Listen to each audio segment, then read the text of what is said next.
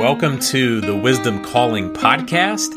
I'm your host, Bobo Beck, and I'm on a mission to help as many professionals as I can to engage with the timeless truths of God's Word. My goal is to help you listen, discern, cultivate, and apply wisdom so that you might know how to skillfully live and work. We will be going through the Bible from Genesis to Revelation and stopping along the way to discuss topics such as stewardship, ambition, asset management, wealth, value creation, generosity, to name just a few. So thanks again for tuning in. Let's get started.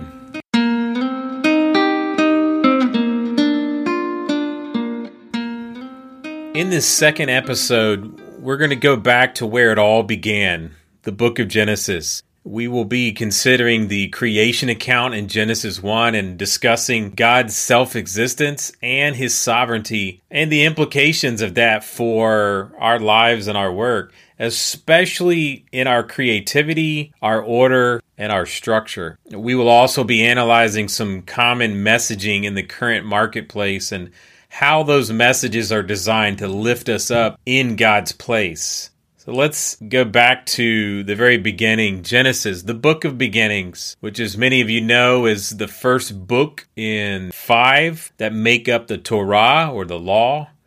And Genesis 1:1 states, "In the beginning, God created the heavens and the earth." So we start with this big macro picture of the Creator God who reveals Himself here in Genesis 1 as Elohim, reflecting His power in constructing the entire cosmos. The text says God created. The original Hebrew has the idea of fashioning or manufacturing, and He created out of nothing with only His words. There's a pattern, let there be light, let there be this, let there be that. And it was so.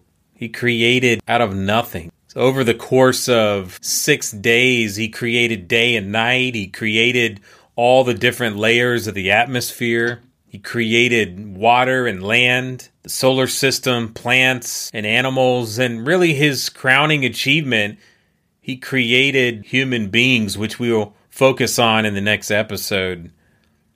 The text states that all was good or agreeable, pleasant to the Creator. Earth was kind of a temple for God to not only display His glory, but also to dwell with His creation. So from every microscopic molecule to every distant galaxy, it all points to His majesty and His supremacy as the Creator. So a few things I want us to consider in light of Genesis chapter 1.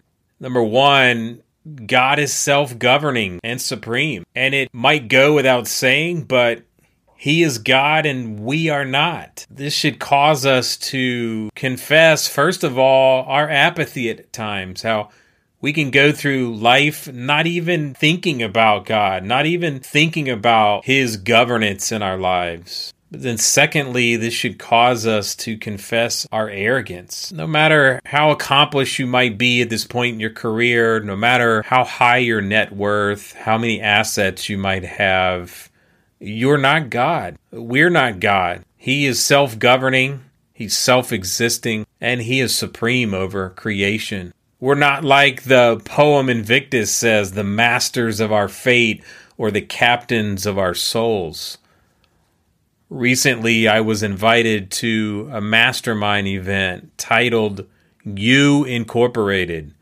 Be the CEO of your own life. We need to be discerning of these kinds of messages, whether they come through marketing or through social media influencers or our favorite authors, or even, like in this case, within your own company. So stopping to consider Genesis 1 and God creating us, God creating all things, ought to cause us to have some humility. It might also cause us to simply sit in awe and worship, or to go and take a 30-minute walk and just look around, look above, and consider God's creativity, His beauty, His awesomeness. Maybe take some time to look at photos from NASA's new James Webb telescope that captures the farthest reaches of the cosmos. Either way, take some time to acknowledge God's majesty and glory.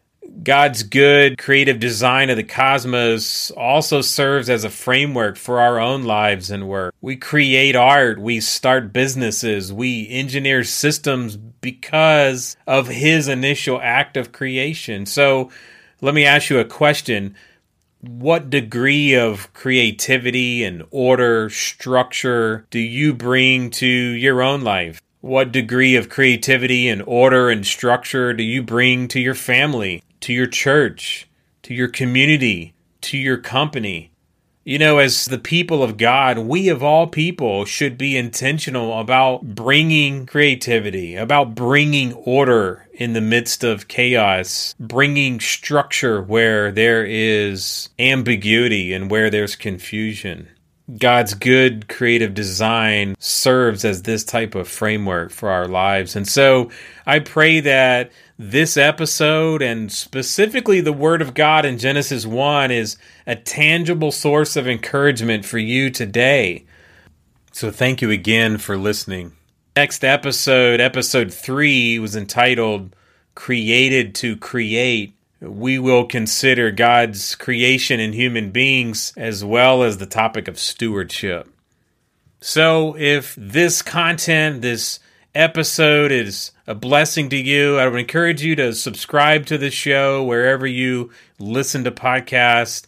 And I would encourage you to share this with somebody else. And then I would encourage you also to follow us on Instagram at Wisdom Calling. And most importantly, as I mentioned in the previous introductory episode, I encourage you to sign up for our newsletter.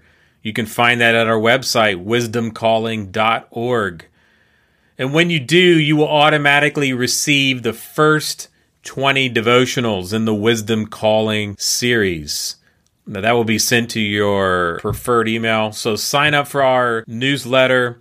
Thank you so much again for listening. My prayer for you is that you would grow in listening, discerning, cultivating, and applying this timeless wisdom of God's Word in your life and in your work. Until next time, grace and peace.